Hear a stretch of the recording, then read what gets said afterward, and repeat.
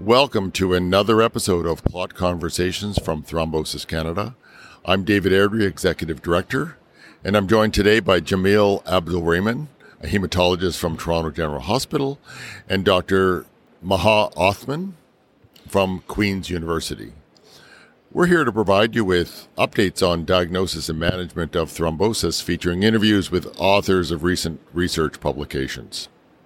Today's episode takes a different track than previous episodes, as we're recording this at the ISTH2022 meeting in London on Sunday, July 10th. This afternoon, I went to the oral communication sessions on predicting recurrence, and there are a lot of good talks. Two of the ones I really enjoyed. One was presented by Dr. Yan Zhu. So this was serial D-dimers after anticoagulant cessation in unprovoked venous thromboembolism, data from the reverse cohort study. And another good one I enjoyed was by Dr. Sabine Eichinger, and this was management of patients with unprovoked venous thromboembolism and the low risk of recurrence with the Vienna prediction model, a prospective cohort study. So two presentations attracted my attention today at the oral session on cancer-associated thrombosis. Mm-hmm. The first one was looking in colorectal cancer, assessing the incidence of thrombosis, VTE versus ATE, but also looking at the comorbidities that increase the risk in each. And I thought this is cool because we tend to look at VTE and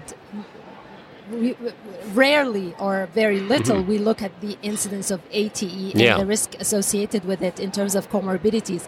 In fact, our presentation from our group was also looking in ovarian cancer, pretty much doing the same thing, but on a retrospective study and a large database in Vancouver, BC, in Canada. And we separated the assessment, the incidence of thrombosis in VTE versus ATE, and we found that the comorbidities that increase the risk from each are different. Yeah, this is in the ovarian cancer patients. Ovarian cancer. Yes. So it was interesting to see that people are looking at this. This was the colorectal cancer was in Dutch population. Yeah. So it was interesting to see that other people around the world are thinking same thing. And where ours was only preliminary study. Yeah. But we are going to include, to look more and dissect more.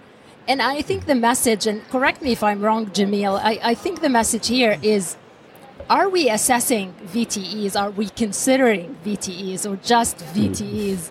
And overall, yes, you can assess the risk of thrombosis, which is great. But I think what we found is if you dissect them and assess separately, you may get different risk factors. Yeah. So we found, for example, in ovarian cancer that sepsis was a risk factor in both. Across the board.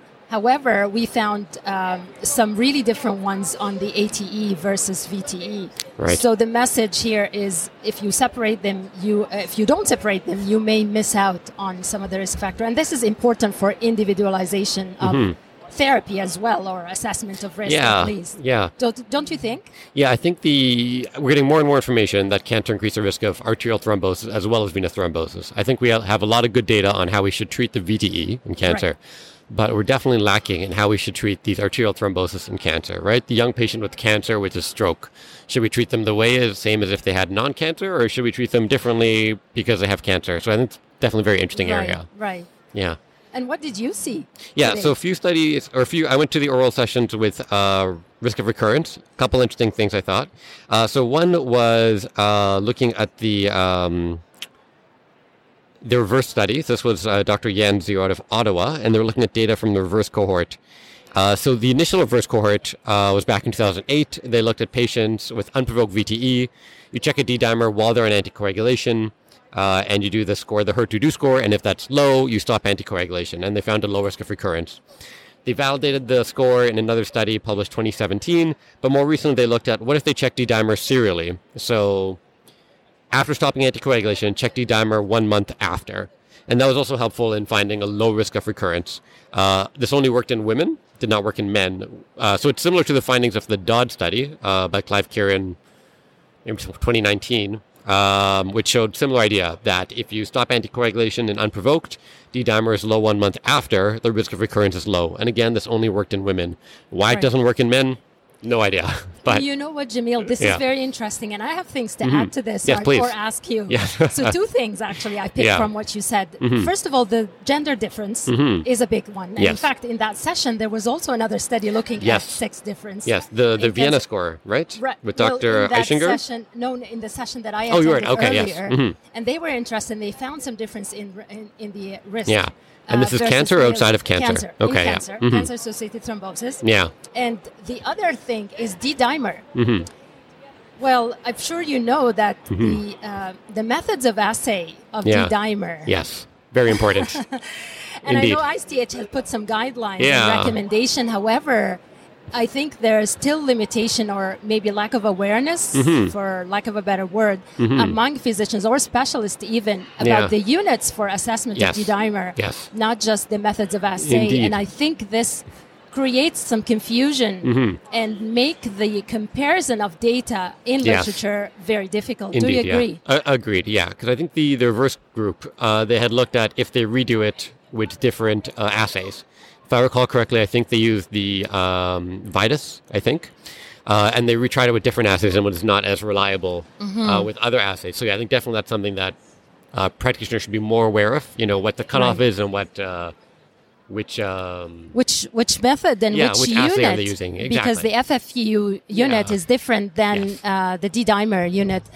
And I think we should all be aware when we're assessing the levels. Definitely, yeah. But it's interesting that there's more and more studies looking at D-dimer to predict recurrence. Like the other study that was by Dr. Eishinger, and that was looking at the Vienna score. So it was a validation of their score, which they published a while ago. And similar idea, they checked D-dimer, other things, they check gender, and is it proximal or distal? I don't remember the whole score. Yeah. But it also seems quite good at predicting low risk of recurrence. Right. So it's interesting that more and more scores, and now in cancer too, are using D-dimer to help predict recurrence. So it's definitely becoming a more useful tool. But you're right, it's definitely important to know the units, the assay, because what we see in one study might not translate to your specific center where you're practicing. And I think COVID-19 has taught us a lot about D-dimer, and we should know and do better with D-dimer assay now that we've lived 2-3 years doing this to assess patients with COVID. So probably applying it to other disciplines, we should do better. Definitely, yeah. I think a lot more people outside of hematology and thrombosis are a lot more aware of D-dimer now because of COVID and seeing, okay, does this predict for worsening outcomes? And should this person get more, anticoagulation? But Right. And then, as you said, the sex difference is important as well. And I think we should probably start looking carefully on probably everything. Just look in the female and assess it differently than male so that we don't miss out on things. It's nice having more tools, the DASH, the Vienna, the HER2, the DODS, that clinicians have at their disposal to help differentiate who's high risk, who's low risk, who can we stop, who can we not stop. So that's always nice, No, I fully agree. And this is very good. Thank you so much for sharing what you have seen today. Thank you for joining us and listening to this special episode of Clot Conversations from Thrombosis Canada. We welcome your comments, questions, and suggestions on the podcast. If you have any recommendations for future podcasts, please send them to us at info@thrombosiscanada.ca. Please subscribe so that you are notified about the release of new episodes. And don't forget to check out our website for education programs, clinical tools, and guides. Also, please consider donating to Thrombosis Canada to support our ongoing efforts to reduce morbidity and mortality due to thrombosis. Have a great day.